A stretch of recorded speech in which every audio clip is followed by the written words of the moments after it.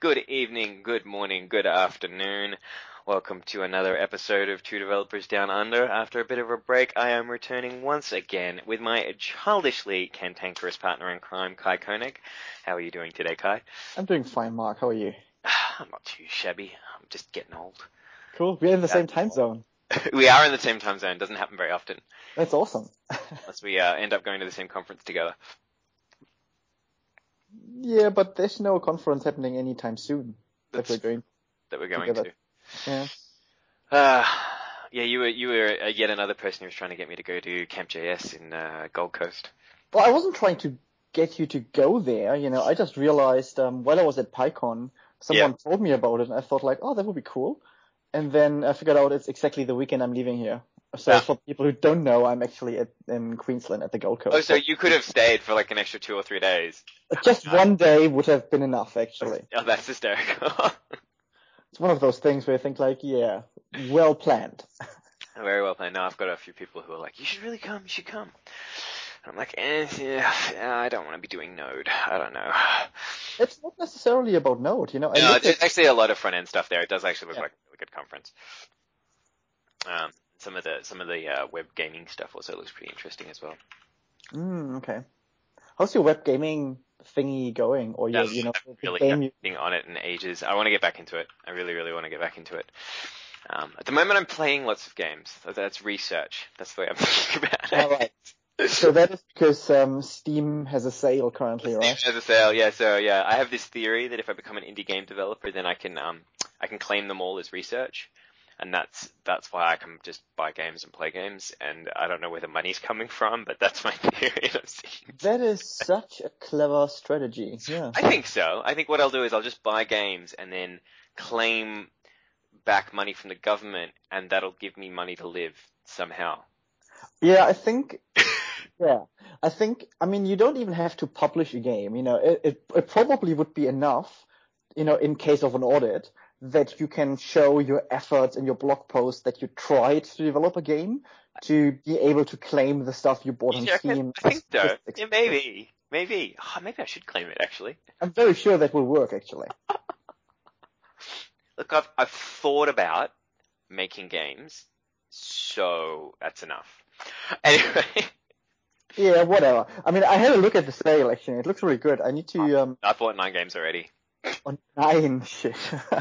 I just need to find a way, where I can download all the games that I purchased in the next few days without breaking the bandwidth I'm getting for free in the apartment I'm staying in. Yeah. But I've got a friend whose cats I'm looking after for the next few days, and she's got like 200 gig, I think. So I might just take my laptop and purchase a few games while I'm watching the cats. Yeah. No, I had a bunch of stuff on my wish list, and a lot of old games actually. I think I only spent about $100 or $120, and I got 9 games for about that much. That's quite good. But even new games are reasonably cheap. I had a look at it, and I saw like there was like $16, $17. There was Football Manager 2013, like the latest one, and it was like 15 or 20 or something like that, which is really good. Yeah.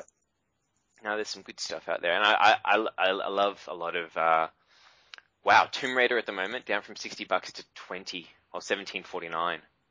Oh, I might pick that up. Okay.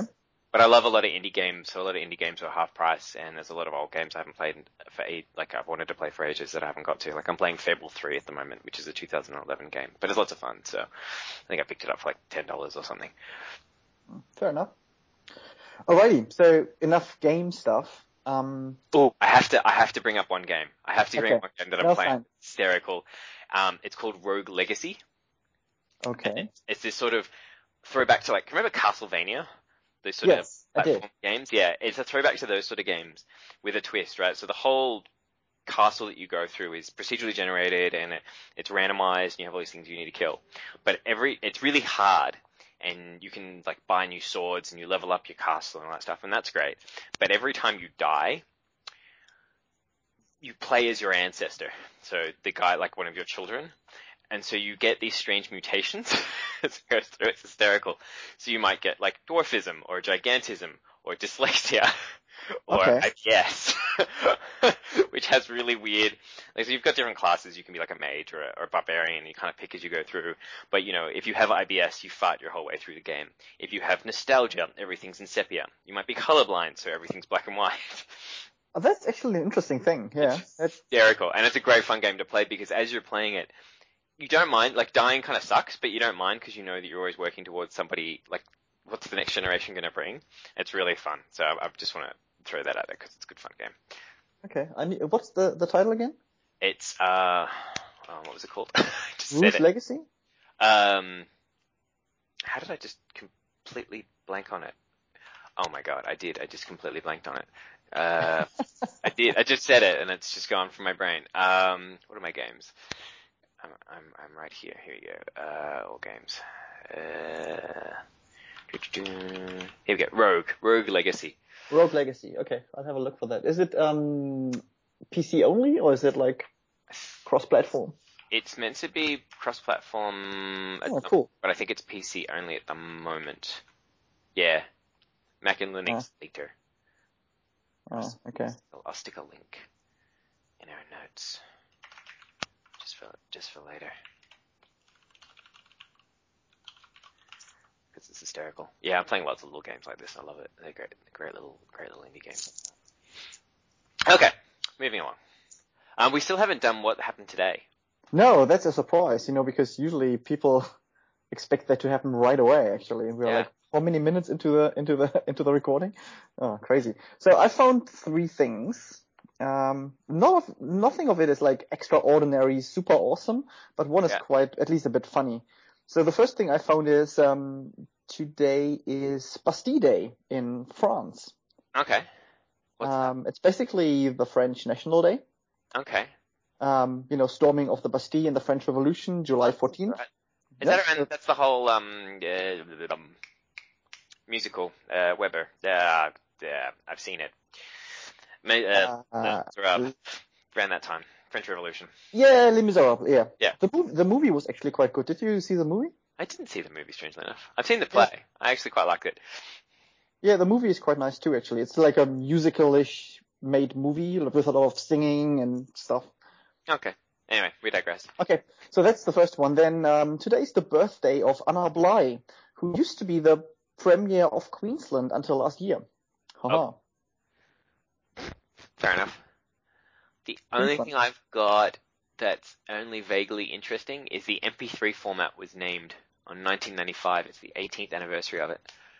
Ah, okay, cool. So that's something that came from a research institute in Germany, I think, back then, wasn't it?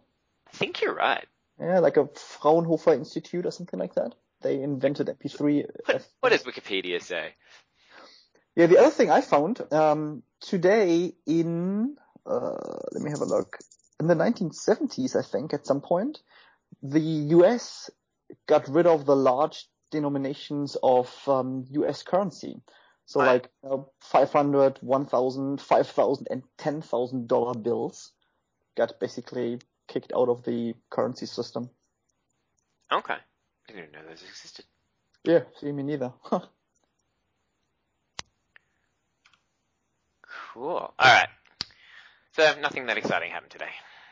No, it's kind of a quite average day, really. It's an average. As far as days go, apparently, today is average. Alrighty. So what are we going to do today, or what are we talking about? What are we talking about today? So I had an interesting idea for a podcast. At least I think it was interesting. Probably lots of people saw this. A very well-known IT company, ThoughtWorks, back in May, put out a document called their Technology Radar, which was really interesting. They wanted to sort of expose what trends they were seeing. It was techniques, platforms, tools, languages, and frameworks that they wanted to basically say these are great, all these things we're using, these are things we're stopping using, all that sort of stuff. There's a link in our show notes. If you haven't actually had a look at it, have a look at it. It's very interesting. They've got a PDF where they go into a lot of detail on each of the things in that. And they've broken it out into each of those techniques, platforms, tools, languages, and frameworks. And then they break it out into adopt, trial, assess, or hold. So when they say, give people some context, and they say adopt, they say, we feel strongly the industry should be adopting these items. We use them when appropriate. Trial, worth pursuing. It's important to understand how to build up this capability. Enterprises should try it on a project that can handle the risk. Assess, so basically exploration. So understand how it will affect your enterprise and so have a look at it. And hold, they say proceed with caution. There will be dragons here. But go on. It's interesting because they don't seem to offer a category that is named like get rid of it now. Well, I suppose, if you've got to be pragmatic about it, like if it's if you've got a system, it's legacy, whatever, or you're already using it, the decisions are made, you can only go forwards. You can't rip it out. Yeah, you can only really proceed with caution. Like just be careful, dude. And I think that's pretty fair. So it's a really interesting read. I recommend everyone actually go have a look at it. But I was like, hey Kai, we should do one. This sounds like fun. So I harassed Kai and harassed him and said, okay, like let's talk about the techniques and tools and platforms and stuff that we like and we use and all that sort of stuff. And we'll probably disagree on some of it. And we can sort of talk through each of them individually as well and see what the hell comes out of it. Yeah, so we've broken down the whole thing into 4 sections. We've got techniques, which is pretty much like, I don't know, approaches. Yeah, or like how you would do things. Yeah, or processes. Or architectures even, but it sort of fits that. Yeah. Then we've got platforms, which are pretty much like software or, infrastructure platforms. Yeah. Then we've got tools, which could be anything really from an IDE over like deployment tools, over to some other stuff. And then we've got languages and frameworks, which again is quite wide. It could be, like actually specific implementations of a language. It could be a language in general. It could be a development framework. So we've got quite a few things in there. So I thought we'd kind of go through it and chat about each of them and see where the hell we end up. Yep, sounds good.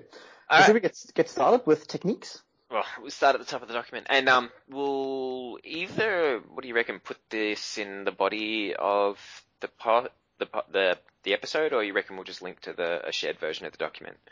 We'll have a think about that, I think. Okay. We do. We can make the document read only, I think. Yeah, exactly. That may be easiest, that people can just link to the document and then they can do look at it in whatever way they want. Sounds good to me. Okay. So, so the first 2 we've got in there are things we basically agree on, pretty much.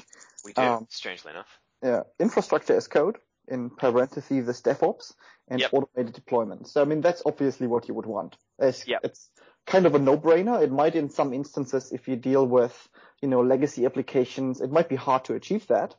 Yeah. But that's where you want to be, really, if you can. Yeah. So, people aren't aware, so infrastructure as code, you're looking at some sort of tool, we'll go into specific tools, that basically sets up your entire infrastructure for you without you having to touch it. So, something like Chef, Puppet, Ansible, Salt, there's another one I can't think of off the top of my head, I'm sure there's more, where you can basically, there's a great example actually by, there's a wonderful article by, and I've forgotten his name, he's the author of Vagrant. He talks about automation and how much he loves automation, where he says, I accidentally once locked myself out of all my machines, all our production machines, which was really silly, but because I had all my automation scripts set up, I could actually reconfigure and reset up the entire infrastructure, which was over 30 machines, within half an hour at basically the click of a button, switch it out with no downtime. That's like exactly what you want, That's nice, yeah. Yeah, like it should be, just like, it doesn't matter. It's a machine. You could kill it and recreate it. Like something goes wrong on that machine, you just create a whole new one. Who cares? It should be that simple. It shouldn't have to be, oh, we're deploying. It's going to take us 5 hours to configure a server. That's just nuts. It's interesting though. Like when you look at that whole concept, you'll find that it's obviously very, very well, established in the Linux land. Yes. Or in cloud land, in cloud/Linux land. Yeah. It's a thing, if you want to do that infrastructure as code thing, it's a thing I find really hard to achieve if for whatever reason your client wants to host on Windows or has to host on Windows. Yes. Yeah. And there are some things, if you do... I've never even looked at it, to be honest.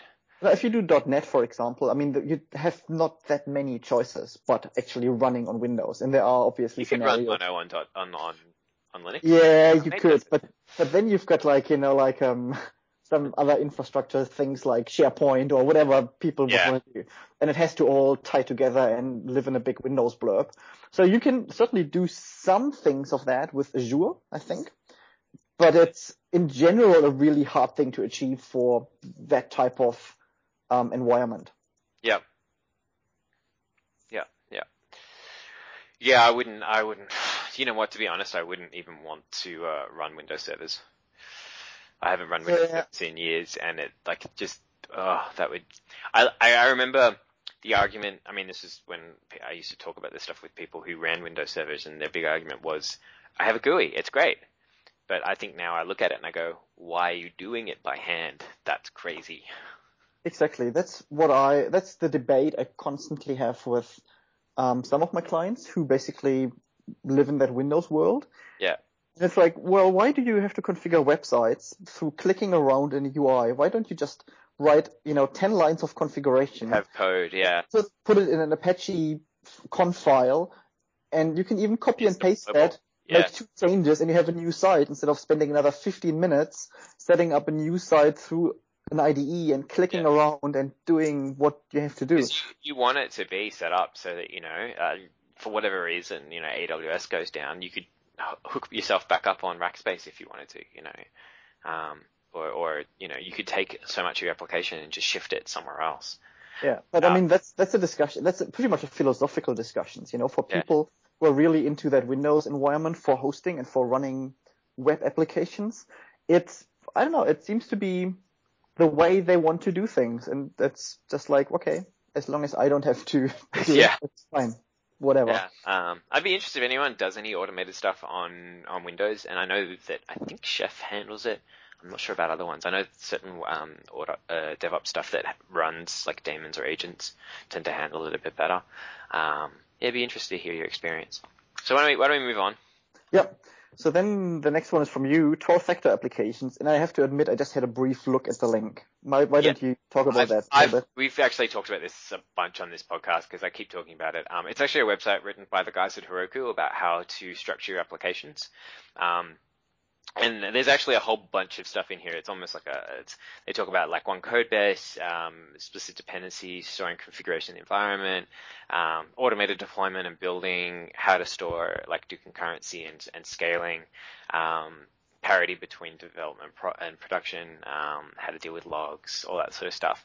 So it's a lot of stuff, but it's really like reading that and just a lot of that stuff has really influenced the way I want to architect applications. And so it's really sort of that whole very lean, small, multiple instances working in conjunction so that you've got lots of things that are able to be scaled out. And if one part of it breaks, it doesn't bring down the whole system, stepping away from the whole monolithic thing. It's all that sort of fun stuff. So yeah, we've mentioned it before, I'm sure, and gone through it a few times, but it's definitely, it's a big fan of mine. So it's pretty much a collection of best practices. Yeah. That article, right? Yeah. And it's interesting reading it from the perspective of it came from Heroku, considering that Heroku, like their dynos as they call them, so your little virtual areas to run stuff in, they're very low resource. You're talking, actually I can't remember how much RAM. It's either 256 or 512. I can't remember off the top of my head. It's sort of one CPU. You're not going to stick a whole monolithic app on there. It's not enough. So you really want to be running like 3 or 4 or 5 of them, maybe doing different things with workers in the background and all that sort of stuff.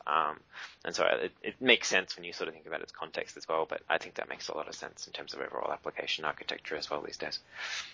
Okay, cool, fair enough. So the next 2 ones are quite similar, actually. I think we just named them differently. I don't know, actually. Okay, so let's go to yours first and we'll see whether or not mine makes sense. You say JavaScript and dependency injection. Yep. I basically want to have a way, and that's why I think it's like similar to what you said. I want to have a way of writing independent JavaScript modules that do different things, and then I want to have like a platform that makes use of those modules whenever they are needed, basically in a certain instance. For example, something you would do with require.js, and I think that's kind of where you're going with modular JavaScript. Yeah, I would guess. Yeah, just pulling in the bits you need.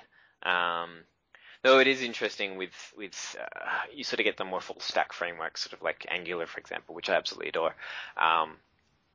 But you also have really interesting stuff like JavaScript components and things like that coming out, where it's starting to get a bit more nitty gritty. Just pick what you want.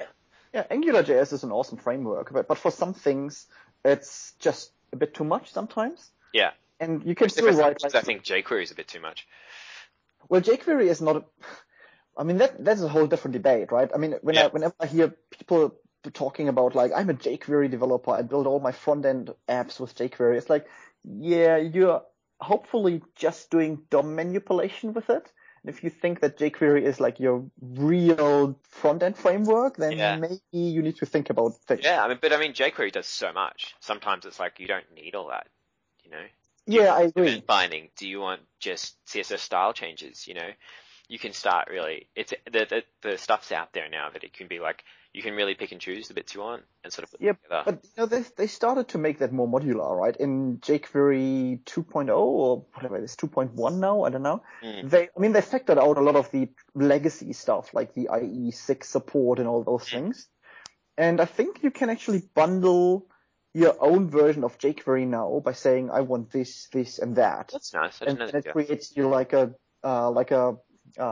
custom download. I'm not 100% sure, but I'm pretty sure I've seen something being mentioned somewhere. Fair enough. Okay, so the next one after that is one that I put there in... You put it in adopt, and I put it in trial.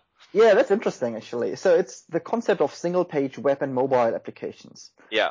I think it's absolutely fine to use that because it has established itself as a really good and reliable way of building applications. So when you say single page, you mean so there's obviously a lot of client-side rendering.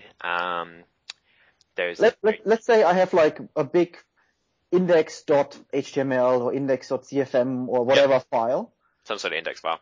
Yeah, and that basically contains all my markup, all my views, and the actual application logic is all done in JavaScript. Yeah, see, I say trial on that because there are certain things in there that worry me a little. Seeing a lot of research in staying away from client-side rendering for performance reasons. So when hitting a particular page, you've seen Twitter backwards and forwards. Twitter did a whole bunch of client-side rendering and then backpedaled on it and basically went for performance reasons. It's just nuts. We're getting much better load times if we actually serve up HTML to the client straight away, and then we lay our JavaScript over the top rather than just sending a little bit of JavaScript and sending up the template and getting it to do all client side. That's one concern I have. The other one is sort of just the power of the URL, like having a proper URL, which is very easy to lose when you have that single page web app. Yeah, fair enough. Okay, I get that. So you would have to deal with your URL anchors and hashes and basically. Yeah. And like spidering and all that sort of fun stuff as well. Like that sort of worries me a bit. Now there are places where that's not important, which is fair enough. Like if you're doing a whole admin section and stuff like that, spidering, not a big deal. As long as people can bookmark, that's fine. So yeah, there's a few things there that kind of worry me a little. I'd want to be pushing up, if you're sending up data or stuff or HTML, I'd probably be concerned about performance client side, especially when you've got people who are running really slow machines and they're going to be running slow machines. So I'm more of I like it. I think it's really good. I can see a lot of the web going that way, but it definitely for me it's more of a trial than an adopt because there are aspects to it that worry me. Okay, fair enough.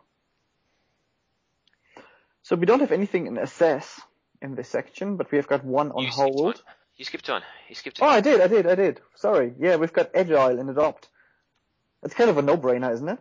Really? Well, it's an interesting one. So I've got a question mark next to mine because I can honestly say something that it seems to miss me by a lot of the time, and something we've been talking about adopting more where we're doing stuff is agile, but I've never really kind of done agile. I don't know how I've managed to miss it in like 12 or 15 years of how long I've been doing this. Now, here's the interesting question for you. When you say agile, do you mean agile with a capital A or agile with a small a? I mean the concept, the concept of agile, whatever flavor of agile people might prefer, right? So I don't care if anyone is, preferring, for example, Scrum and I want to do it in a more formalized way, or if people want to run some sort of just a really lean, lightweight Kanban type of thing. So I'm some sort of bizarre hybrid of the two. Yeah, or some sort of bizarre hybrid of the two. Okay. I mean, that's fine. I'm not prescribing, some. Just checking. You have to do it like the Scrum way, whatever. Even though, in some environments that works really well, that's fine.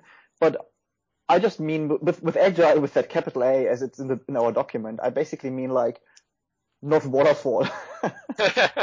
Yeah, that's fair enough. Yeah, that's true. Actually, maybe we should put waterfall in hold. How's that? Oh, that's a good idea. Yeah, that's a good idea. We'll add that in.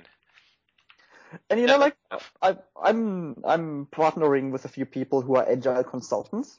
Yeah. And we've seen actually so many really good results from teams we worked on introducing Agile concepts.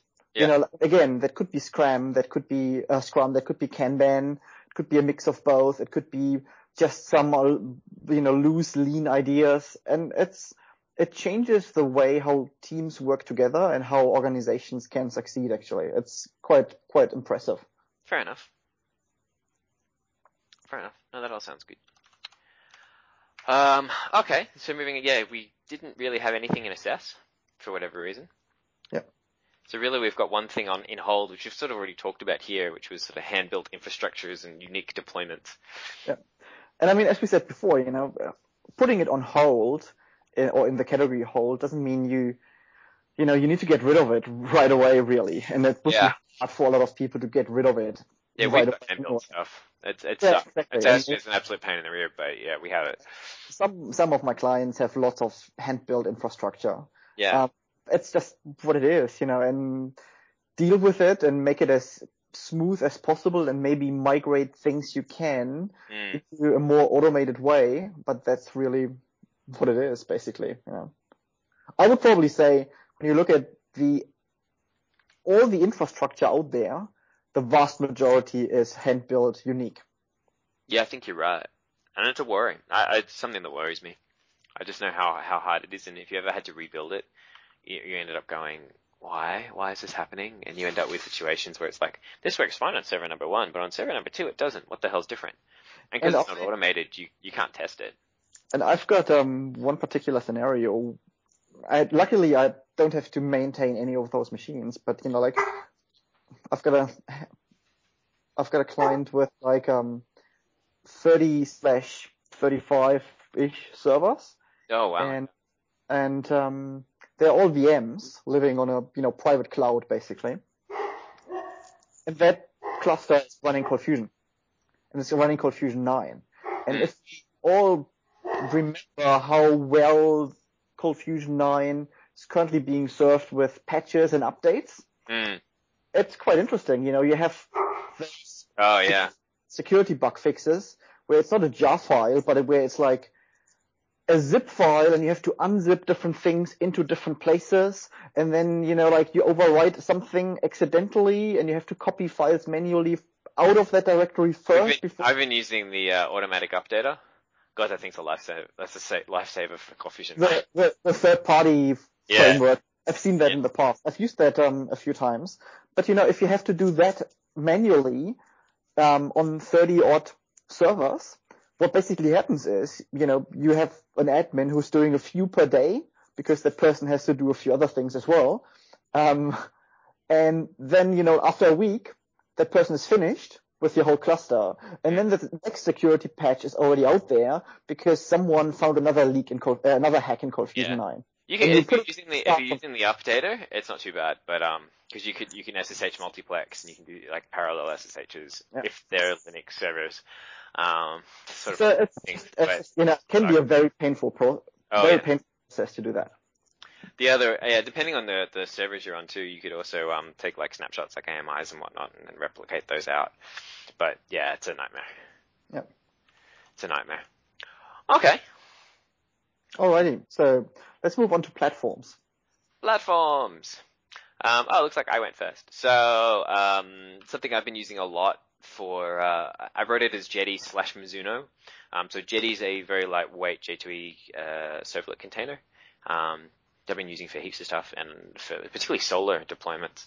I should have put Solr on here. Why didn't I put Solr on here? I'll put Solr on here. That you use Jetty so much, because I had a discussion with some of the Rilo guys a few weeks ago, and we're talking about like what platform are people using? Are people running below Rilo? Because Rilo Express comes on Jetty, and Rilo installers come on Tomcat. And I was actually making a very strong point, like saying, like, I don't know anyone who's using anything on Jetty in production. You just have money on Jetty. Yeah, it's interesting. It runs great. Like, I mean, we run Solr on it. Our Solr collection, Solr's a search server. I put it in Adopt actually because it's amazing. It's an absolutely awesome project and stupid fast. I mean, we've only got 2,000 records in there or something like that, but it runs in like 50 megabytes. It's tiny and it's rock solid. It doesn't go down. I've never had an issue of it. I think the only times it's gone down was a bug in Solr. Okay. There's that, and then Mizuno is basically JRuby, running JRuby apps or rack apps, so like Rails or Sinatra, which we're using Sinatra more than anything else. And yeah, we use that for running just lightweight. We've got a whole bunch of lightweight REST web services, and Jetty's perfect for it. Doesn't go down, nothing. It's beautiful. No, I love Jetty. Jetty's fantastic. It's just a nice, lightweight, really simple, lean servlet container, and it just runs beautifully. Okay.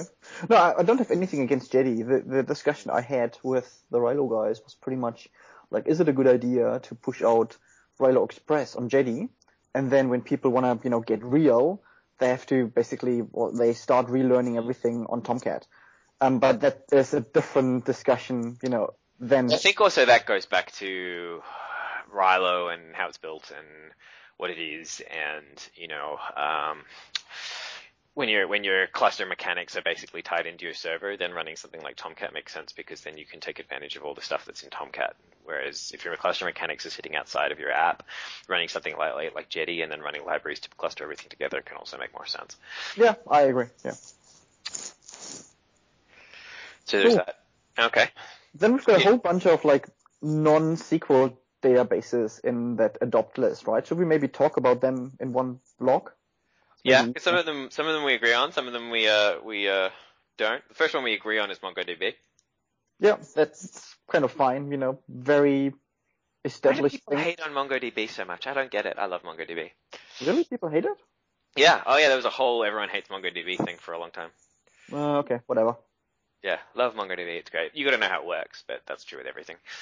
So, I mean, then I've put Couch in there because I think Couch is a really nice... I've never used Couch. Okay, so give me this. Why would you use Couch over MongoDB?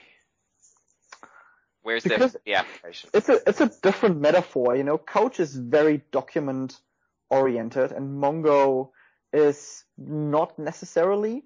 Couch also allows you to actually write kind of embedded apps, which is quite cool. So that's interesting. You could basically take a Couch instance and write JavaScript code that lives in the instance, which is your app. So it's basically you get one thing and it's your app with the code storage right away. That's probably the big win there. I can understand that. So that's a quite cool thing. I've got a friend, for example, who wrote like an app that tracks his movie database and all the DVDs he owns and all that stuff basically. And it's a little self-contained thing. It runs in the browser basically, and it has all the data coming with it. It's quite neat actually. And the history of Couch is actually, I don't know if you knew that, it's actually Lotus Notes. The guy who did, one of the guys who actually started Couch, he came from the Lotus Notes team basically. And a lot of the concepts in how Couch treats documents and what a document in Couch is very similar to Lotus Notes documents. I mean, obviously in a very much more modern way, but some of those basic ideas have been taken over. Okay, that's interesting. Now this is an interesting one. Moving on from here, graph databases. Now you and I have them in. Do we have them in the same spots? Oh, I've got them in. I got it in Adopt, and you've got it in Assess. I've got it in Assess. Yeah. My comment why I've put it in Adopt in the document is if your application is right for it, and that's really what I would want to stress, right? If you have to replicate or to build a data model that is a graph and that is really suited for graphs, I would right away use it. You know, if you talk about, I don't know. Okay, you're the math guy. Can you explain what graphs are for people who don't know? What a graph is. You know what a graph is, but when some people may not. Okay, in a graph we basically have nodes and we have edges, or like arrows between the nodes. That's essentially what it is, right? And if you have data that is kind of like leaning itself towards being built as a graph, like, I don't know, a friend relationship, for example. Yeah, social networks is always the great example. Social networks is the easiest one, but there are other things, it's just like anything that has unidirectional or bidirectional connections between certain entities that can be mapped as a graph, they basically can be really nicely been constructed as graph databases. Yeah. And Neo4j is one of those typical examples. I think it's probably the most prominent one. Yeah.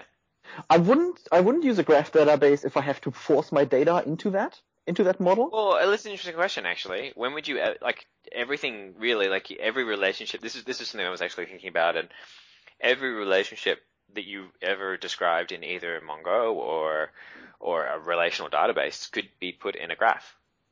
I mean, it could. It could. How would you map, let's say you have, customer shopping cart relationship. How would you map it as a graph database? It's just edges. It's a customer node with properties, products with... Yeah, fair enough. You could do that. It's an edge with how many? They're pointing in one direction. I mean, that's easy. Yeah, maybe the criteria needs to be how you want to traverse through your data, and not how your data is structured. Actually, if you, that's appropriate, yeah. If you want to do stuff where it's like, show me all people who have mutual friends. I mean, that's almost impossible in almost anything else. Yes, so basically you want to be able to go in a loop and just say, here's my friend has a friend, and that friend knows me. That's crazy. Yeah, that's going to take you ages to process through, especially having millions of records. In a graph database, that is stupid simple. Yeah, in an online shopping scenario, it might be something, like where show me all people who have ordered those products and who like those other products, and that type of thing. Well, when you start getting into recommendations, graph databases are crazy. Like, that's awesome. They can do stuff so much faster than anything else. And I think that's a hugely exploding space at the moment, because I started doing some research into it. That graph databases with recommendations beat the hell out of just about anything else. So that's interesting. If we talk about recommendations, what about, graph databases versus technologies like Mahout and, Hadoop and that type of stuff? Yeah, so you can do it. This is something I've been researching a lot recently. You can do it. Mahout uses a bunch of different persistent backends. From the last time I looked at it, a lot of them are like, if you're doing long-term stuff, it's like databases and whatnot. If you're looking at this stuff, there's a couple of interesting projects. There's, I want to say it's GraphDB. Okay. No, GraphLab. They've got a C-based implementation of a graph database that they've got, that apparently a lot of people are using for recommendation engines, and apparently it's blowing people out of the water. There's another interesting project I've been looking at called Rico4j, which is very, very, very new. It runs on top of Neo4j, which is a recommendation engine that sits on top of it. It's meant to be sort of a generic recommendation engine that sits on top of Neo4j. It looks really interesting as well, and it's meant to be able to, like, the GraphLab comes forward and says you can run recommendations on your laptop. You don't need a Hadoop cluster, It's so much faster.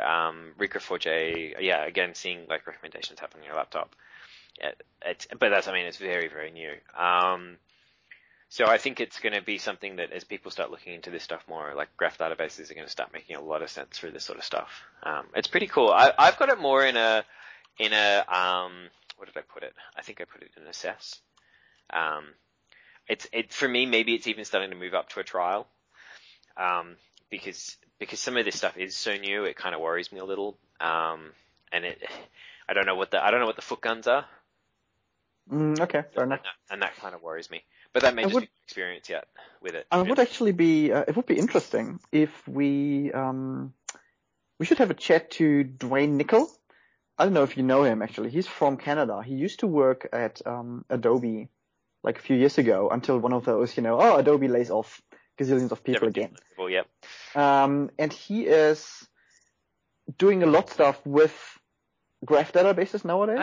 Oh yeah. We should he was really active in the whole web services team at Adobe. Doing stuff with XML, SOAP, enterprise architectures, and enterprise SOA architectures. Yep. And he's doing quite a bit of work with Neo4j. We should actually try to convince him to come on our podcast. Yeah, I'd love to talk to him about it actually. Yeah. Pick his brain because it's something I'm looking at more and more. It's actually a really, really interesting space. Okay. So Nginx on here. I put Nginx in there as adopt, and I put Apache IIS on hold as well. Yeah, that's an interesting one. So for me, I mean, Apache's been the web server of choice when I needed it to sit in front of something, which is not all the time. Actually less and less these days. But I'm curious about why that decision. Why? Well, 2S is for me whatever because I don't use Windows. But I'm curious about why Apache's down the bottom and Nginx is up the top. I find Nginx is much more performant and much more modular and lightweight than Apache is for HTTP server purposes. Okay. And obviously, I mean, not everything that Apache can do right away can be easily done with Nginx. I would totally agree to that. If you want to support some crazy protocols or, some technologies that are not yet basically supported in Nginx, you might have a problem and you might have to use Nginx. So did you have any particular pain points with Apache? Were you like, oh, this thing's driving me nuts? I was using it both on Linux and on Windows, and on Linux, it's a reasonably smooth ride. Yeah. On Windows, it's a big pain, a massive pain. On Windows, I actually found it's even slower than IIS. For a lot of, it's like maybe half or a third of the performance. So what sort of were you seeing the speed issues on, like HTTP pages or like static files like CSS and JS or? Pretty much everything. It doesn't really matter. As soon as you deliver something, it would be reasonably slow. And if you use it with some forwarding technology, so let's say if you were using it with modjrun for Cold Fusion, or if you're using it with even normal proxying to like any other backend technology, it's just slower. But I mean, to be fair, IIS 7 and IIS 7.5 in, modern versions of Windows Server, they have done a lot of good things in there. And that's why IIS, I think, is faster than Apache, because what Microsoft did is they put some IIS modules into the Windows kernel. So it's not in the user space anymore, essentially. So it's really deeply built into Windows, and that makes it much faster than Apache can get. I find Nginx is just like a really, really nice lightweight thing. And again, on Windows, they have problems in some ways. I think on Windows there is a limit of how many threads Nginx can run, but that might be like a thing that actually they just inherit from Windows at the end of the day. But on Linux, Nginx is just like awesome. Okay. Yeah, I think I've never really run into anything that really sort of freaked me out with Apache in that way. I think it's interesting, a lot of the way I've been building and structuring apps, like static stuff doesn't come out of, like for the consumer, the static stuff doesn't come out of Apache, it comes off a CDN. So that's not a web server.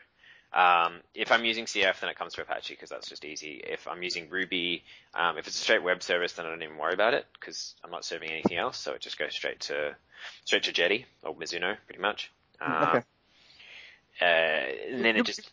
You guys are running JRuby most of the time, right? You're not running native Ruby. No, running JRuby, yeah. And we'll talk about that more as we get into languages. Yeah, no, we don't run. I think we have some client-side tools that run native Ruby just because we don't have a choice. For like compressing JS and whatnot. So yeah, I mean, the web server for that side of things is less of a concern for the stuff I've been building. So okay, well, that's interesting. I was curious about why you went that way. And then we've got, sorry? Go on. No, go on. Yeah, I was going to say the next section, because we talked about Solr briefly we talked already. about Solr. Yeah, we said Next section is like, SQL databases. And we've got two in there. It's funny, actually. You've put Postgres into trial, and I put MySQL into hold. Yeah. So I put Postgres into trial because I keep hearing a lot of people using it, especially in large-scale deployments. The big thing that definitely put me in there was being able to alter tables with columns and indexes without locking up your entire table.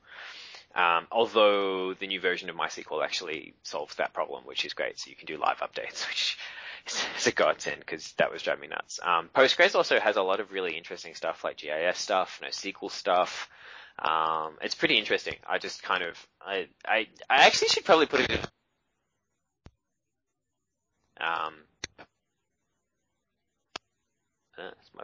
You're breaking up a little bit, actually. Sorry, my headset just reset. Let me say that again. Probably should put it more in assess than trial, just because I haven't really looked at it properly. But there's just so many people I know that run so many systems on Postgres and love it that I was like, okay, we should really kind of look into that a bit more. But I am curious, why have you put MySQL in hold? I've put it in hold mainly because of its tie into Oracle. Because I feel quite strongly that I'm happy with the technology itself. Yeah. But I feel quite strongly that Oracle is going to pretty much fuck it up. Well, then should you put MariaDB in here somewhere? Yeah, potentially. Maybe MariaDB should be in trial. The thing is, I have personally not used it yet, so I can't really say anything, either good or bad about it. I would agree with you, when it comes to Postgres, that a lot of people say really good things about it. But again, I haven't used it myself yet. So I haven't used it either. I mean, really, honestly, I think MySQL I use now, it's RDS on Amazon. Okay. Not my problem. They host it, they run it, it's great. So there's that. No, but we're not looking into the technology only, right? We're looking into the whole ecosystem of the technology, and basically, when you look at what Oracle is doing in general in terms of Java and MySQL and all the stuff that's inherited from Sun, you just want to say like, oh, you guys are shooting yourself in the foot all the time, every time. We could have a whole podcast about stuff like that. Yeah. I think actually the interesting thing is the only thing that I can think of that still is within Oracle that was an open source project is VirtualBox. Yes, are you using that actually? Because I've been using VMware for ages for some crazy reason. So me too. I do everything on VMware Fusion in my case. Yeah. But yeah, I mean, OpenOffice moved, Jenkins moved, now Hudson. OpenOffice is LibreOffice. The other ones, there's a whole bunch of other ones I can't think of. MySQL went to MariaDB. It just keeps going. Huh, interesting. Okay. The other one I've got here on trial is Source Labs. Source Labs is hosted functional testing, which I think is really interesting. Rather than build your own infrastructure for doing, automated mobile and website automated testings. They sort of set that up for you. So if literally you want to be able to go, I want to run this on every browser, on every OS, they do video, they do screenshots. It actually looks really awesome. Really, really, really awesome if you want to do that stuff. I think it's actually pretty freaking cool. Especially if you just, so often it's like, oh, we have functional tests, but they only run in Firefox or only in Chrome. We don't do IE because we run Linux servers. And then somebody's like, well, we've got this bug in IE, and you're like, shit, I gotta go and open up like cross-browser testing or a VM or something so that I can test it, and I can't automate it. I have to do it by hand, and it just kind of sucks. Yeah, fair enough. Yeah, and I keep hearing good things about them. I've met some of the people that work there, and they seem like cool people, so it's something I really want to trial, actually. Okay. Moving on to assess. Yep. You've got two things in there, Redis and Hazel Cars. Yeah, so I don't even know what Hazelcast is, to be honest. Redis is like something, as I've been doing more Ruby, like every Ruby developer I've ever talked to has been like, oh yeah, we run Redis for doing queues. It's a key value, it's an in-memory key value store. I think it's in memory. I don't know if it has file persistence. It probably does. But it's interesting because, they refer to themselves, or sometimes people refer to it as a data structure server. Keys can basically be strings, hashes, lists, sets, or sorted sets. So you can actually do in-memory data set manipulation, like on the fly. It's kind of cool. A lot of people use it as just a push and pull queue.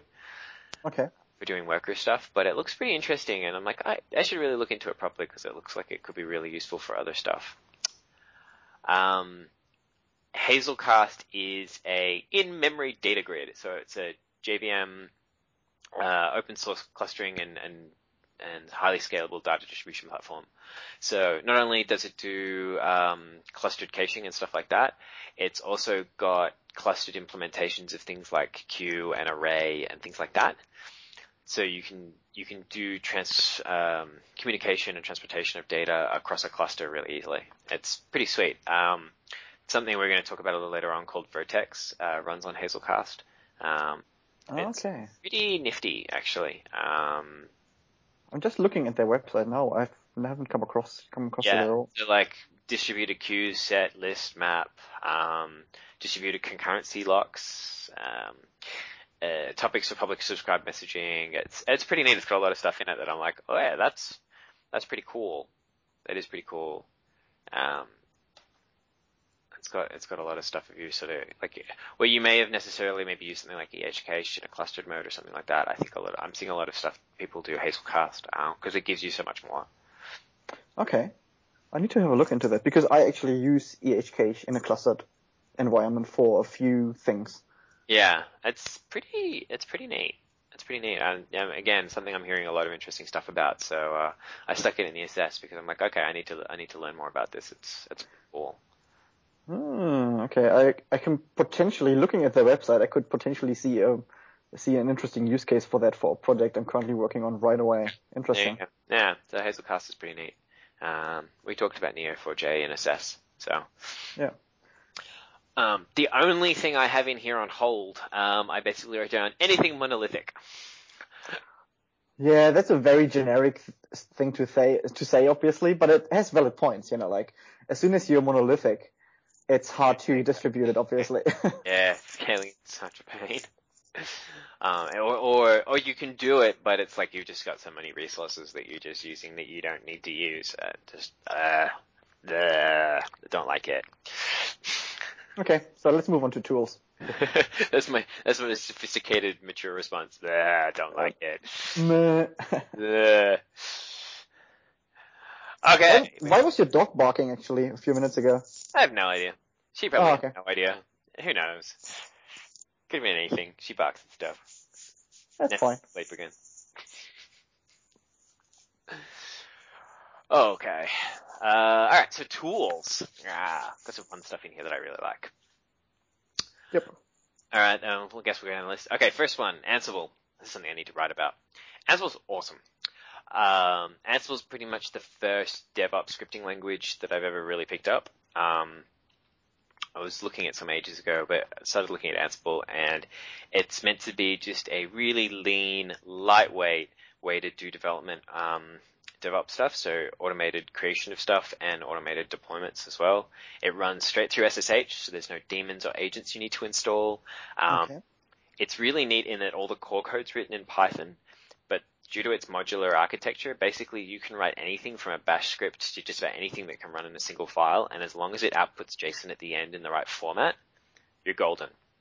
Oh, that sounds nice. So it's crazily extensible. It's even, I've committed a few things to it, some Vagrant stuff and whatnot, and a couple of bug fixes. It's even I can write Python for it, and my Python is awful. Just because I've never really written it. So, I mean, most of the stuff in it, or a lot of the stuff in it, that you can use to extend it, it's really it's basically a single executable file. So you can really extend it and play with it and do stuff. I ended up writing a Vagrant plugin, so we'll talk about Vagrant in a second, but basically it creates VMs. I wrote a Vagrant plugin to tell Ansible, hey, these are the IP addresses for my VMs, so Ansible knows how to wire things up. Mm-hmm. It was really simple. It was so simple to do. It's like output JSON in this format. And Ansible was like, oh, now I know. Thank you very much. Sweet. No, I love Ansible. It's really easy to hack on and it's really easy to use. I've even just started using it for provisioning my local machines. So I've got all my dump files and also setting up like what stuff I've got some bash scripts to say you're a secondary machine or a primary machine, and then it runs different. They're called playbooks. But playbooks are just YML files, so it's just YAML. Okay. So you don't need to know Ruby or, any proprietary stuff or anything like that. It's just YAML. It's like down a page. It's really easy to read. I love Ansible. I think it's awesome. I absolutely think it's absolutely awesome. I love it. I love it. I love it. Okay. Moving on down from there, Vagrant. Vagrant is also awesome. And should we talk about the third one too right away? New Relic? Well, okay, so I probably should explain what Vagrant actually is.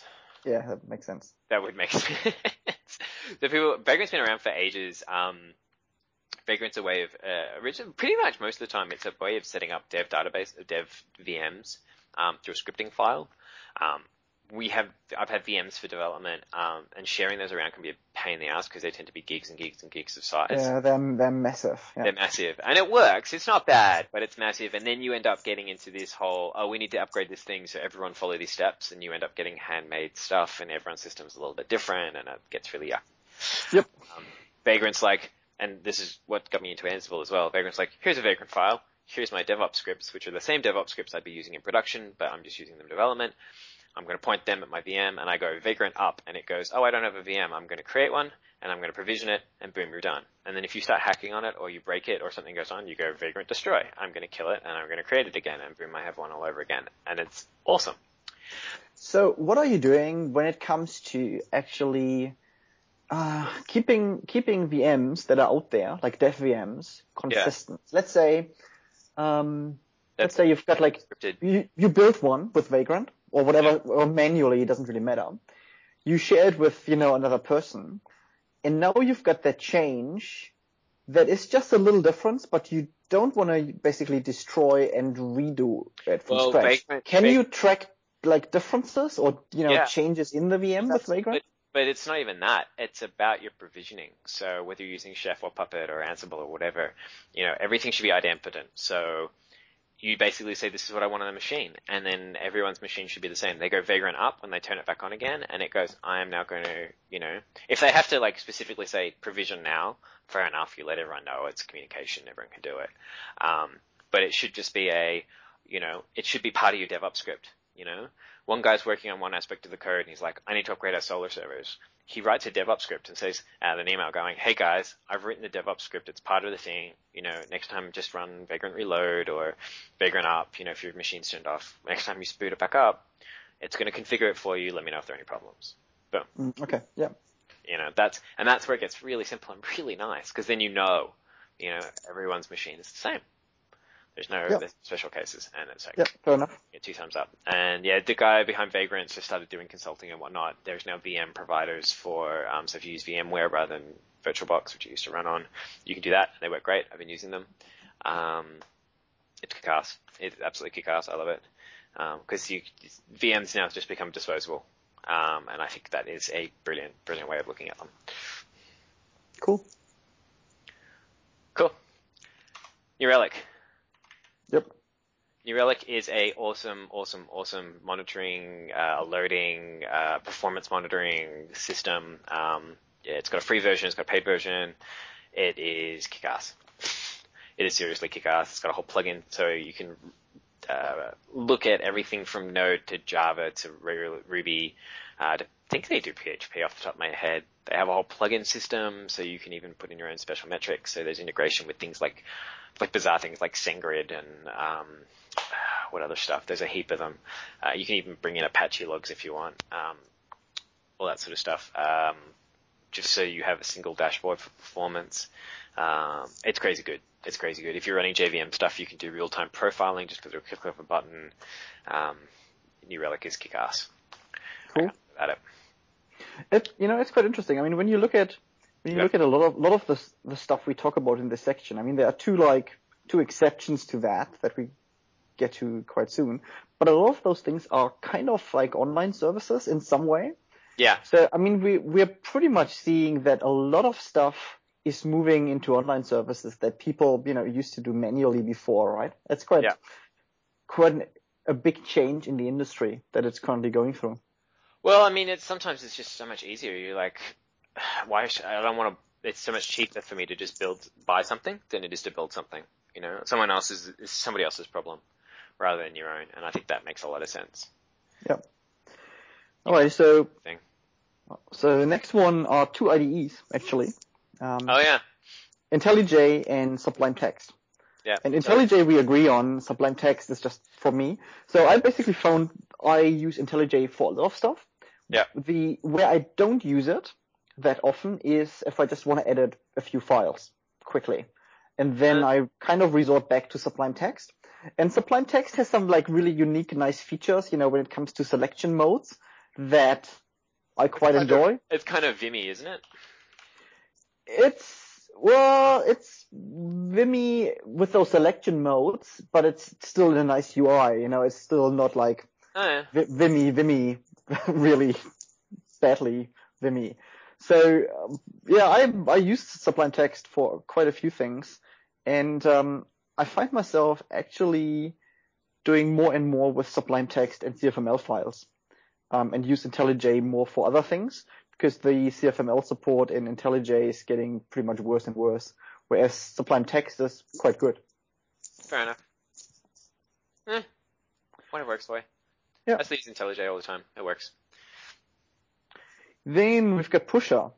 What's that? I don't know what that is. Pusher is a really, really cool hosted service for real-time notifications.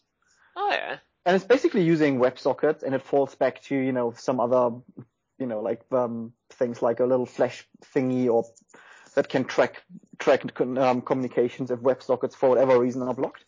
But I use Pusher with a lot of clients whenever we need to, have kind of notifications being pinged back and forth. And it's literally like a 10-minute job to integrate it, and it's so nice.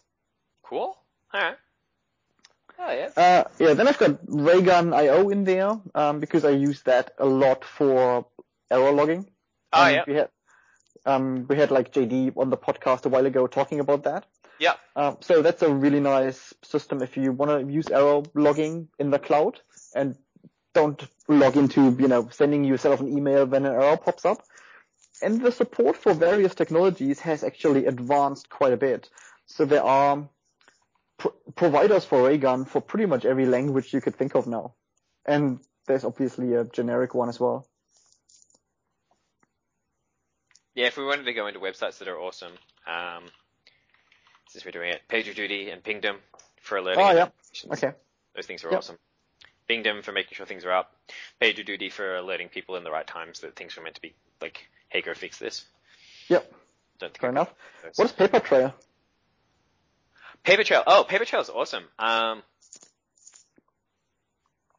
Papertrail is awesome. So if, especially when you're doing stuff that's on command line and stuff, and you want to be like, I want to have all my logs in one place so I can see them and I can search them and I can do alerts on them.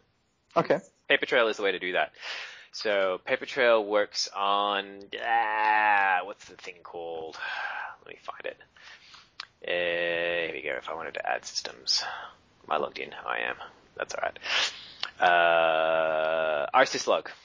So if you're using, it's again, mostly Linux.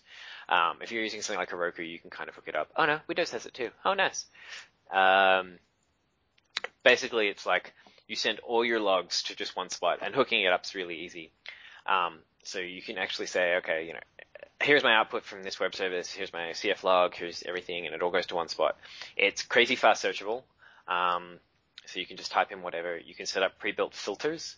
So just show me this, so if you just want to see certain events in your system. But what's really cool about it is you can set up alerts. So it's like, if this exception happens, send me an email. Or if it happens 5 times within an hour, then send an email. And then you start hooking that stuff up with like PagerDuty and whatnot. And you start going, oh, okay, if this happens 5 times in an hour, there's something wrong. You need to go have a look at it. If it happens once every so often, whatever weird shit happens. But you can start doing cool stuff that way. And it's a great way of just going back in time and saying, okay, what happened? And so you just like, I just want to log everything and then send it to Papertrail and I don't have to worry about it. And then I have a full record of everything that ever happened, all in one spot without having to jump between 30 different servers. Okay, fair enough. Cool. All right, so that's all we've got in adopt. Then we've got a whole bunch of things in trial and assess and hold. So in trial, I've put in brackets. Yeah, what are you liking about that? I've never looked at it, I have to be honest. I think brackets is probably the best thing that came out of Adobe in the last 2 years, to be honest. For the people who don't know it, it's an open source, very lightweight IDE, written with web technology in like an app frame, essentially. So it's cross-platform, runs on Windows and Mac, and I'm pretty sure Linux as well. Yeah, they've finally got Linux working. Yeah, and what I like about it is the lightweightness and that you can really easily write your own extensions. And not only like, things like syntax highlighting or like code completion, but really interesting functional extensions. And because you have to write them in JavaScript, you put them into a certain folder, you can easily tie them into the menu bar. It's really straightforward. And I feel they are on a good way. Like I said, I think that's the best thing that has come out of Adobe in the last 2 years. If they're going to make money with that in the long run, I have no idea, but it's a really, really good app. And I've put it into trial because I'm not really using it as an IDE yet for, my main development, but I think it might happen at some point in the not too far future. Okay, looks like their Linux version is, what do they say? Needs work. There you go. We need help bringing brackets to Linux. Okay. Oh, fair enough. See if you want to do that, Mark. I don't know. I haven't seen anything. I haven't actually looked at brackets in a really long time. At the time I looked at it, I was like, oh, this is kind of cool, but nothing jumped out at me as, oh my god, that's amazing. So. Yeah, I think mainly the extensibility concept is what does it for me. I can write plugins for IntelliJ. So yeah, I agree. And we've done that obviously in the past. Yeah. But then, writing a plugin for IntelliJ involves writing it in Java, which is a bit more involved than just whipping up some JavaScript code, putting it somewhere, in a folder, gets picked up automatically right away. That is kind of neat, really. Somebody wrote something for writing plugins with JRuby for IntelliJ, but I digress. Oh, okay. Somebody did it somewhere. I'd have to find it again. All right, so then we've got a whole bunch of stuff in SS. Yeah, because there's also some interesting stuff happening in this space. So let's start with Docker. That's something we both of us put in there. And I came across Docker just briefly like 2 weeks ago when I was at one of those YOW events. Oh, yeah. They do like YOW nights. And the guy who did a presentation there, he was mentioning Docker, and I just pretty much had a brief look at their website after that. It seems quite interesting because it seems to be, it's a way to spin up and run like mini Linux. Really lightweight VMs, yeah. Like, maybe have one process or do like a really specific task, and then you just spin it up, it does its job, and it goes down again, basically, in like 5 seconds or 10 seconds or something like that. So it runs on top of LXCs, or Linux containers, which I've had my eye on for a long time, but what's sucky about them is basically configuring them and getting them running is sort of part black magic and part artisanal, I don't know what. I've never been able to wrap my head around it properly. Ubuntu did some work to try and sort of make it a bit simpler, and they do, but you don't really get the control. Docker is just a lovely high-level language for being able to create LXC containers, which are really lightweight VMs that run basically are inbuilt right into the kernel for Linux. So yeah, I mean, you could run them as your own VM sort of network. You could run them again as lightweight processes, as you just said, and everything's contained. And you can be very specific. You're like, this gets two CPUs and this much memory, and here's its disk space and all that sort of stuff. It's pretty cool, actually. It's very cool, and it's I can definitely see it being part of people's DevOps stacks. And I've even seen somebody build like a light Heroku with some GitHub, some Git scripts, for deployment, so that you could push it to, deploy to Git, and it would pick it up, and then it would run it in some of the tools they've got, and run the build pack and fire it up. It didn't do like cross-server stuff, which is why they called it Light Heroku, but it ran it all on one server. Okay, interesting. Pretty cool. Yeah, so Docker's one to look at. I haven't think so too. had a need to do LXC stuff, but I could definitely see it sort of getting used more and more as going forward. Okay. So what else do we have in there? Packer, that's from you. What's Packer? Yeah, Packer's interesting. It's by the guy who wrote Vagrant, actually.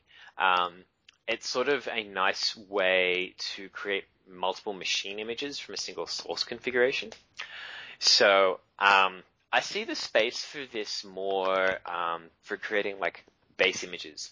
So if you're like, the base image I want to use on Amazon, I want to be able to use locally for development. So I want to use Ubuntu 12.04, but with some sort of agent installed, and everyone's going to use it the same thing. And I want to create that and hand it off to everyone. Maybe it's got some sort of agent for doing deployments or creating itself or doing something. But then I'm like, okay, so I've got one that I've got for VMware for myself, and then it also does the AMI, and it also does one for VirtualBox for those guys at my development team that use that. So it's pretty cool in that way. So it does some really neat stuff that way. So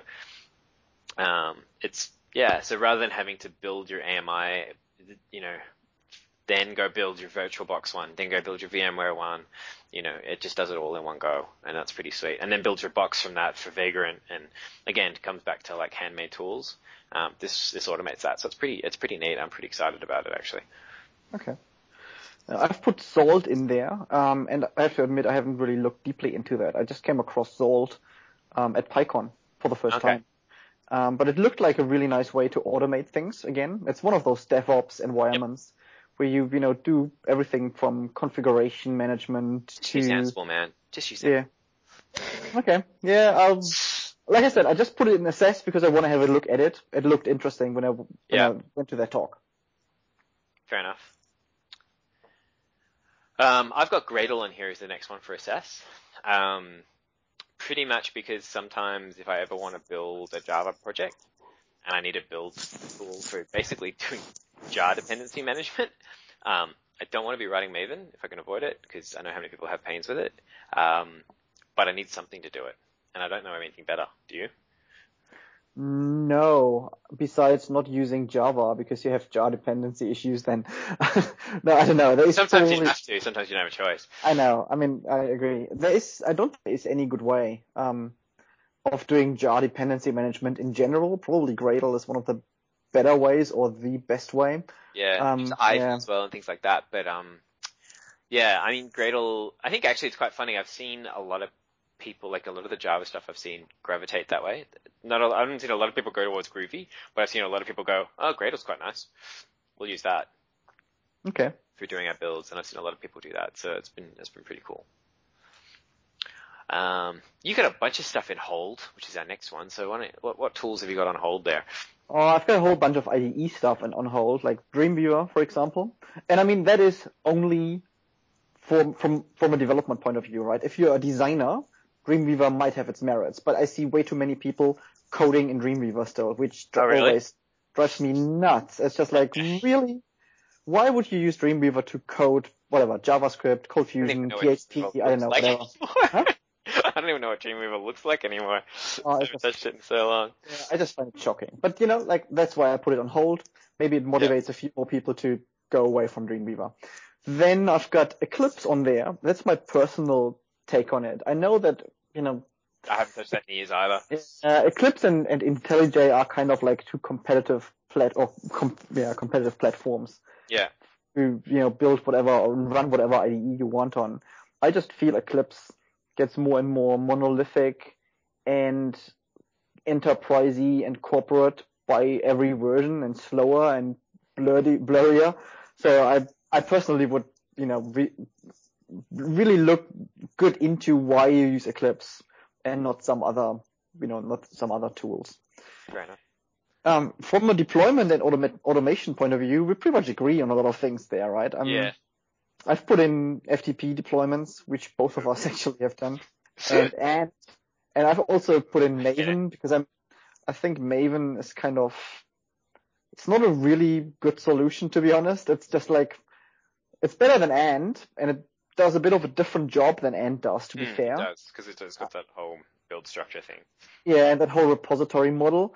But I just find Maven is, Really, the only times I've used Maven is again for package management, like for job management.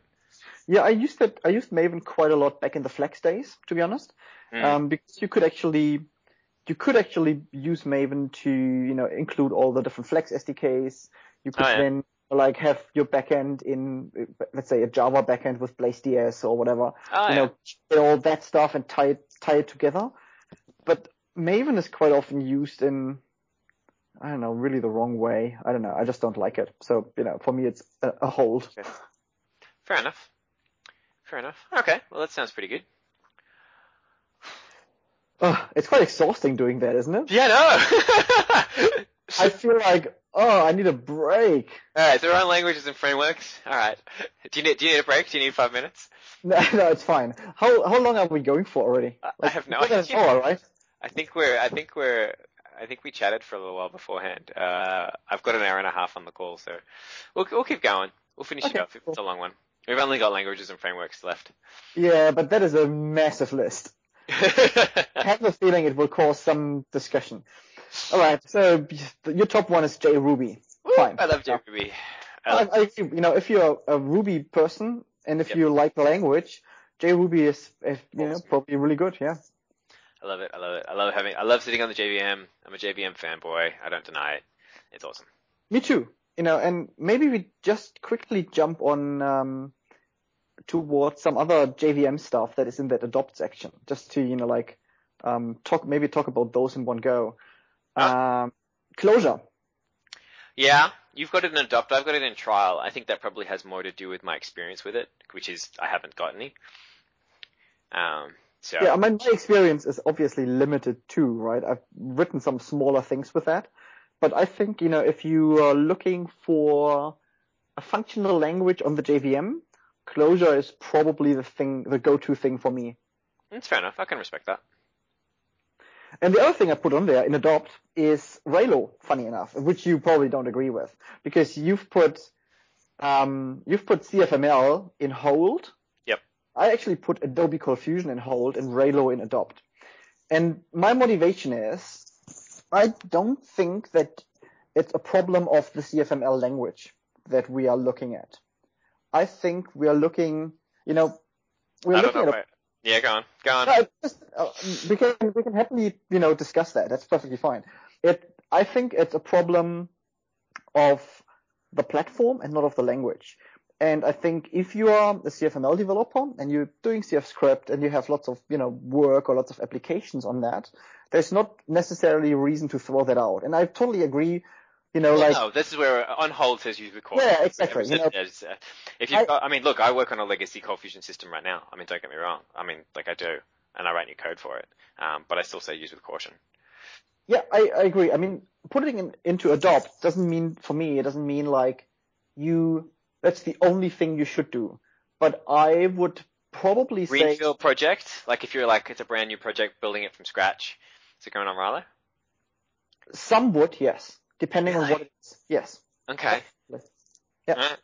I think the only thing that would drive me that way is if I was working with a team and they're all ColdFusion developers who didn't know anything else and they had to get it done. I think it totally depends on the actual application. For some greenfield stuff, I would absolutely use Raylo with not a problem at all. In fact, that might happen in the next few weeks for a project where we just put it on Raylo because it's the best option to go with for that project. Clearly. And it might, knowing the details of the project, why is it the best option? One reason is the involved developers. Yeah, okay. That's a big reason. I can respect that. That's a big reason. We could do it in, for example, Java with that skill set. And, if I wouldn't do it with Java and web technologies, to be honest. That's just like too painful. I personally would be really keen doing it on Django, but I would in that particular group of people be the only person who has like even at least a rough idea of Django and Python. So that is a bit tricky. And from that point of view, CFML is a really nice option because we can get stuff done really quickly. Yeah, you can get stuff done. And we'll probably do it with something like Framework 1, so it's even nicely architected, and I don't see a reason why not to do it that way. You know, there are a bunch of downsides, obviously, because Rilo is in some way monolithic. Yeah, that's my biggest concern. It's really biggest concern. It's clearly not as bad as Adobe Cold Fusion in a lot of ways. Agreed. But at this stage, you know, Rilo is a monolithic thing that runs on Tomcat, and you need to have, or on a Surflet engine, and you need to have Jetty or Tomcat, which makes it a bit monolithic. Well, it's monolithic because it's got everything built into it. If Rilo was more modular, and I could probably, if anything, what I'd probably rip out most is the use it as a templating engine. So if I could rip it out for just simply displaying views, I probably would. ERB is not beautiful. Haml kind of freaks me out. You know, I can do Liquid. I can do logicless templates with like Mustache or Handlebars or something like that. But logicless templates, while useful in some ways, are also just a complete pain in the ass. So yeah, I've got no problem with it, but just the monolithic nature, the expressiveness of CFML, I find to be really not great. Now it has closures, it's not bad, but it's not great. And just some of the tooling and the frameworks and the open source stuff is good, but not nearly as expansive as other languages. I agree with that totally. Particularly when you look at the Ruby community, what people have put out there in terms of open source libraries and frameworks and tool support, that is just great. I absolutely give you that right away. Yeah. But it's it's always a trade-off, basically. Yeah, that's true. That's why I put it in on hold, because it's just I definitely put it in the use with caution, because it's just like you can get I want to say get shit done, because you can get stuff done, however you want to put the acronym, but you can do that. Like it gets stuff done, and that's great, and if you're used to it, you can run with it, and it's great. But I sometimes sit back and I go, well, would I want to be like maintaining this for 5 years' time? If it's well written, I don't have an issue with that. Yeah, but are the tools going to keep going? Is the community going to keep going? There will always be people doing it. Don't get me wrong. But is there enough people out there who are excited by it and want to keep growing it? That makes it sort of an interesting space to sit. But it's an interesting thing.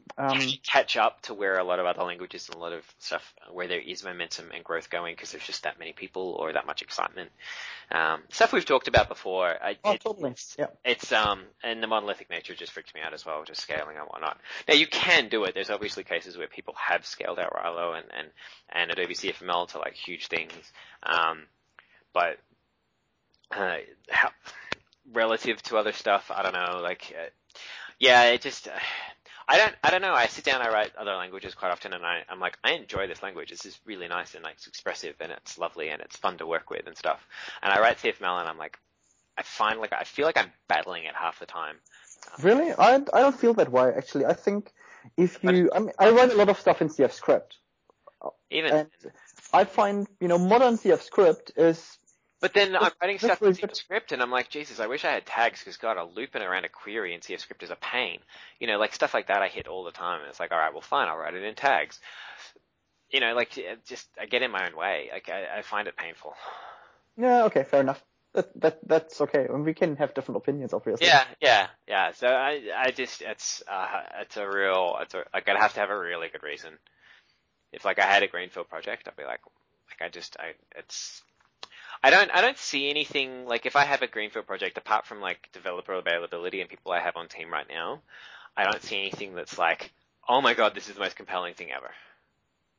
Do you know what I mean? It's nothing that makes me jump at it and say, this is awesome. Like if I'm writing, something that just has to have, non-blocking code because it's highly like I'm like a whole bunch of network connectivity, then I'm going to look at Node, I'm going to look at Twisted Python, I'm going to look at Vertex, stuff like that. I'm going to look at anything that's basically non-blocking IO. If I want to do something that's highly concurrent, I'm probably going to look at something functional like Clojure or Scala or half a dozen other things along those lines, because that just fits that niche perfectly.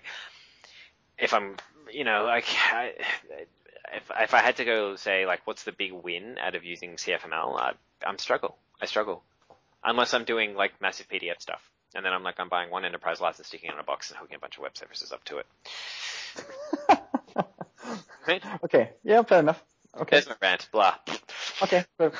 So all the other, or most of the other stuff in this section here in adopt is in some way related to JavaScript, isn't it? Actually, mostly. Yeah. So there is JavaScript in general. Fine. There's Well, AngularJS, which we both agree on too. So, actually, here's an interesting thing. We're talking JavaScript, we're saying adopt. Are you saying JavaScript both client-side, back-end-side? Because we could probably be more specific about that. That is a fair point. I actually use... Or even like desktop side, like tools like Run and stuff. I don't use JavaScript much server side. I dabble around with Node.js, but I haven't done anything, that ever went to production with Node.js. And I'm not quite sure if Node.js is a really awesome, great solution. And I have kind of my reservations about that, because sometimes I feel like when I, for example, look at, you have to do database calls asynchronously, you think like, that just feels weird, really, in some way. But it's got pros and cons. But yeah. Yeah, I agree. And I remember I have done that in the past with Adobe Air years ago, and then having like SQLite built into Air and having to deal like with asynchronous SQL calls. And it always feels weird to me. And obviously Node.js, a lot of people are just jumping on it right away because it's JavaScript and you can do JavaScript on the server and on the client, and it's so cool. Yeah, let's see how that ends up in the long run. I think, to be honest, I have JavaScript in adopt because, well, you kind of have to. Like, you don't really have a choice. I have a lot of misgivings about JavaScript as a language. That like just the way it is and how it's constructed, and like it feels kind of kludgy. And the 17 different ways you can do objects, and like, yeah, I don't know. It just feels like every time I go looking for something, I'm like, I don't really have it. I need to go do something else. And it just, I've never hit my sweet spot when it came to JavaScript. And I'm like, I'm really comfortable in what I'm doing and how it's working and all that sort of stuff. But there are definitely things that make it better.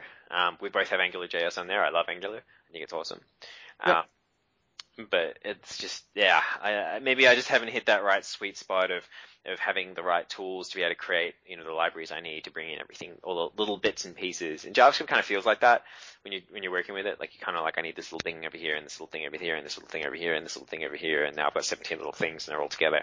My main problem with JavaScript is that it moves so quickly currently that you look at a library or into some approach, how you would do something. And then, you go away, 2 weeks later, you look at the same thing again, you think like, oh, this framework is new, and this has dramatically changed all of a sudden from what it was 2 weeks ago. Like, well, Node's very young, so that's going to happen, and there's a lot in the JavaScript space, and I think that's kind of the joy of it, but probably some of the frustrating things about it too. Yeah, but anyway, JavaScript as a language, as maybe the universal language for doing a lot of web stuff, is definitely on the way, and you need to know JavaScript nowadays. Actually, interesting one. Neither you or I have done anything, put in anything on here like CoffeeScript or ClojureScript, or actually I saw a Haskell one the other day too, but. Yeah, I've never really got deeper into ClojureScript. It looks quite interesting, and I saw a talk on ClojureScript a while ago. But I just didn't have the time to look. Yeah, I've not really looked into any of the really that deeply into any of the JavaScript sort of. And I've got like for probably 2 years like one of those quick start books from SidePoint on CoffeeScript sitting somewhere on my hard drive, which I bought like for $5, and I thought, I always want to have a look into that, and never got around to. I think my biggest concern with that stuff is more I don't know. Does Google? I know Chrome was talking about doing source maps. So if you're compiling to ClojureScript and something goes wrong and you get an error back, it's much easier to work out where it's coming from because it maps to the JavaScript back up to your CoffeeScript. If that actually, I don't know if that exists yet. I know they've been talking about it. If it does, if anyone's listening and wants to point me in the right direction, if that actually existed, I'd probably be more interested in going down that road and seeing what that sort of stuff works like. But also the integration points. I've seen so many things where people are like, I'm writing CoffeeScript and I want to use Angular. How the hell do I do it? It doesn't work. You're trying to shoehorn two things together that it's just painful. Yeah, quite a while ago there was actually an issue with AngularJS and some jQuery mobile stuff. And that drove me nuts, to get that working. And then I found a blog post by someone who basically, described a way how to get around those issues. But that's really tricky sometimes. If you have JavaScript libraries that do different things made by different people, and you can in some way use the best of both of them. Yeah. I think in general, we've got a point in there, that says JavaScript module loaders and JavaScript UI frameworks. I put both of them in there because I find, using various frameworks makes it really much, much nicer. Like the Sencha UI components or Kendo UI. I'm actually still doing a mobile app with JavaScript and HTML using Kendo UI mobile and Require.js. And that is so beautiful. It ties into each other so nicely. It's just like, beautiful thing to work on. I think you do more mobile and front end stuff than I do, which probably got a lot to do with it. Yeah, probably. I've got like JavaScript module loaders like Require.js, which we were just talking about. Like I've got that more in Assess because I don't really do this very often. So it's something I need to look at more. The JavaScript, I've got Java. I mean, this is Assess we were talking about before, like the JavaScript component stuff. That looks really interesting for being able to. I didn't even have a look into that yet. Let me just open that link. It's. I think you'll find that interesting. I think that came out of Twitter. I want to say. So think of it. It's like package management. Management for client side. I think it's client side. I want to say client side. JavaScript tool, so you can really start pulling like really small bits together. It's interesting. So if you're like, I don't need all of jQuery, I just want little bits, then you can start just pulling those little bits out of component libraries and then hooking up the bits you want, sort of build your own package system, your own sort of dev framework in a lot of ways. And it's pretty cool. It's pretty cool. It's a really just looking at the GitHub page, so just glancing over it, it looks definitely interesting. Is there anything out there actually with regards to JavaScript and OSGI? Are people doing anything with that? I don't know anything about OSGI. Because OSGI is like usually a reasonably nice way of, modularizing your components and applications and things like that in the Java world. And given that, I don't know, a lot of client-side development hooks into Java backends, I would have expected something to be out there. Let me just Google that. JavaScript and OSGI. Indeed. People have done talks at EclipseCon. So there's definitely something going on. I have no idea how those two technologies work together. Yeah, me neither, but there's definitely something happening. Interesting. Okay. All right, so moving back up to the top, back into our adopt stuff. What else do we have in here? D3 and NVD3. I don't know NVD3, but D3 is like a charting graphing library. I would say D3 is not charting and graphing. D3 is about visualization.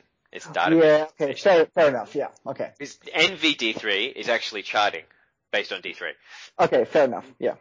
Which is why I really like it. Yeah, D3 is gorgeous, and I think it's amazing. And I was doing some reading on it. It's basically this guy doing his PhD on data visualization. So he wrote this whole framework for it. It's awesome. It's crazy awesome. And NVD3, if you're looking at doing charting with JavaScript, it's beautiful. So it just makes some beautiful, beautiful graphs and charts. Okay. Then we've got Less in there, and probably Sass and all that. Those things tie into the same thing. I've used Less. I like Less. Sass has got some good stuff going for it too. So it's essentially, management of CSS and make CSS bearable for developers. Really. Yes. That's what it comes down to. Yes. I ended up having an argument. I remember. Were you there? Who was I having an argument with? Some woman at Strange Loop last year, where I was saying that my thinking about CSS is the problem with CSS is it has no competitors. Which means it doesn't have to innovate. It doesn't have to really do a whole lot because it's a monopoly essentially on the view layer. The only thing it was really competing with was Flash and sort of very different spaces. But yeah, actually, that's I find that as a struggle. So things like Less and Sass, I think, are just going to end up being necessary because, like, CSS is okay. I have issues with it. Did you actually see that there is a new framework in the JavaScript CSS world out there that is kind of driven by Michael Riola? Oh, is that I forgot the name of the framework, but there I was know exactly what you're talking about. Yeah. So that looks quite interesting because I have the idea, and like this is just like me guessing, that it brings back a lot of the of Flex architecture concepts, how you do UI and like with components and Angular is very flexy in a lot of ways. Angular is very flexy, but I have a feeling that stuff Mike is. Randori it? Is that the one you? Yes, exactly. Yeah. So I think that is something we should probably put into Assess at least, because for all those people who come from that Flex world and got sort of thrown into, I have to do native HTML and JavaScript and CSS now, that could be an interesting thing to look at, I guess. Or Angular. But Angular doesn't have like UI components, right? And I think that new framework has some concept of UI components. Okay. Yeah, I think it does. Okay. I might be wrong. I haven't looked at it at all. I've seen it mentioned in a few places. Yeah, me too. And I saw a few like community presentations or user group presentations popping up here and there where people talked about that. So you've also got, now stepping away from the JavaScript for a minute, and in Adopt, I think the last one we were going to talk about pretty much is Python. Yeah, because I've really started to like Python more and more. Yeah. And I think it's obviously quite mature, right? So yes. Python is out there for, I don't know, how many years? 10, 15? Something like that. Yeah, who knows? I wouldn't even know. I mean, probably more than 10. Python 3 is out there for quite a bit now, even though there are still issues with certain libraries not being up to scratch on Python 3, or not working at all. But that is getting there. At PyCon in Australia, there was a big push towards members of the community to help convert things to Python 3. So I think a similar push happened at PyCon in the US. Yeah, so much stuff seems to run on 2.x. I don't like either desktop stuff. I think Ansible runs pretty much on 2.x. 2.7 whatever it is, yeah. Or something is the latest one on the 2.7 branch. And I think it really depends on what you're doing. That kind of decides what library or what version of Python you're going with nowadays. Makes sense. So for example, if you were to do like a Django-based web thing, you can pretty much do most of it on Python 3 nowadays. So Django works on Python 3.3, that's fine.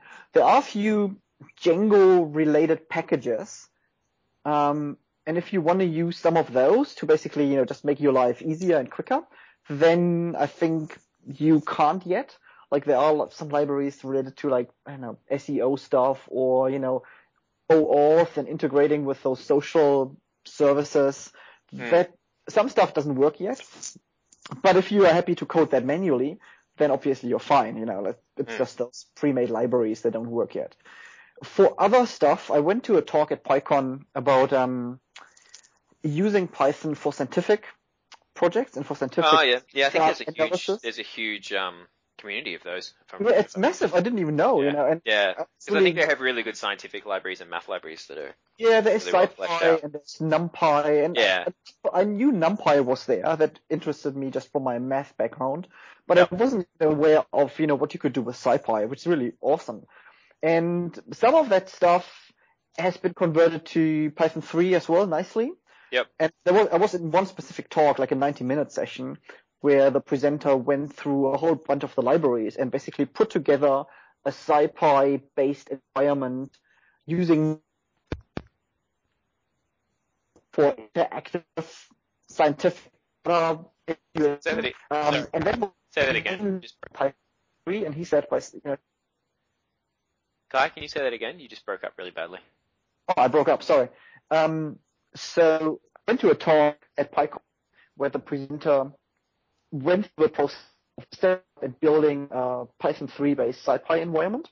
Yep. He used all those interactive tools to basically allow for interactive data analysis, where you can basically run Python code on the fly in your notebook, web page, and do all sort of crazy nice stuff.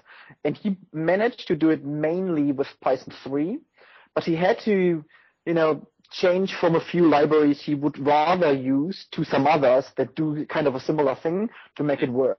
But I think it's getting there. It's definitely getting there. No, actually, it's funny. Just doing some hacking on Ansible. There we go. Oh yeah, Python's not bad. It's got some nice stuff in it. Yeah, it's got good list comprehension. It's got good Lambda support. That's pretty neat, and it's all kind of built in quite nicely. The Python package manager is nice. There's a lot of neat stuff in there. Yeah, what I'm going to do with Python, I mean, I'm dabbling with some project that uses the Google AdWords API currently. Yeah. And I have to just find a nice way of how to integrate that with other stuff that has to tie in with. But what I want to use it privately for is actually my Philips Hue lights. I've got those Philips Hue Wi-Fi controllable color lights. Oh yeah. That you basically, can use to create like mood lights and stuff like that. So you push a button and it's like dun dun dun dun dun. Yeah, exactly. Disco ball comes down, red lights come up. Yeah, exactly. Barry Manilow's playing in the background. Oh, come on. Really? No, but it's actually quite nice technology in general, but I have massive issues with getting our house basically wired up to their weird portal. And the Philips Hue portal is really badly done if you want to, access your lighting system from the web, essentially. Yeah. So I found that server platform that runs on Python, actually, that allows you to hook your lights into a local server, and you can drive everything yourself, and I can expose all the services I want to through my own little environment. So I basically ordered a Raspberry Pi on Friday.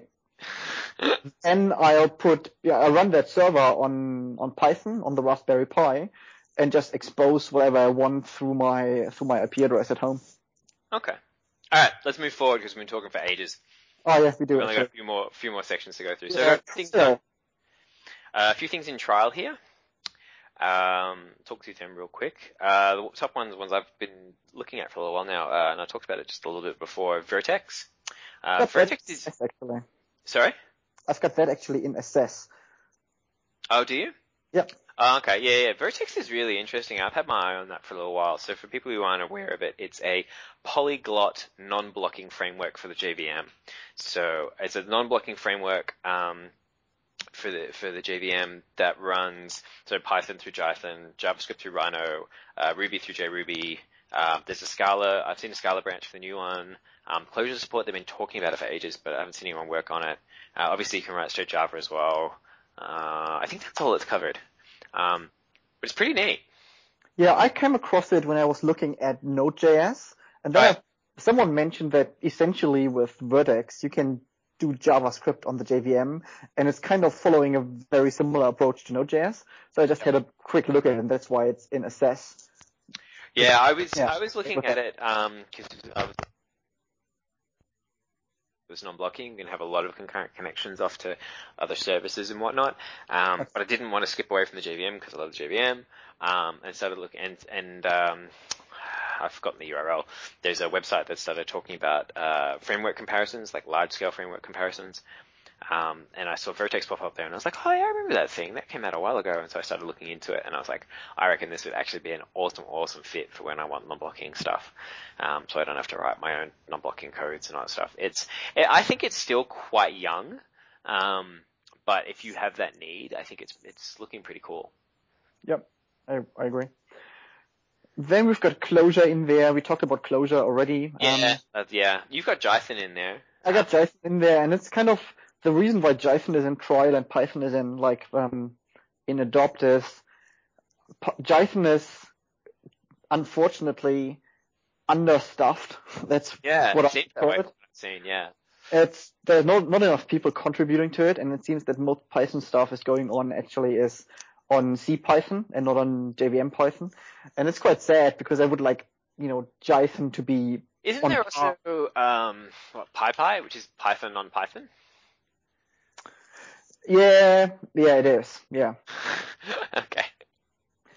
So, I mean, yeah, I would like Jython to be a bit more, prominent and better supported, but that's what it is, really. And that's why it's on trial. I need to figure out what the limitations are and, what I can do with it and what I can't do with it.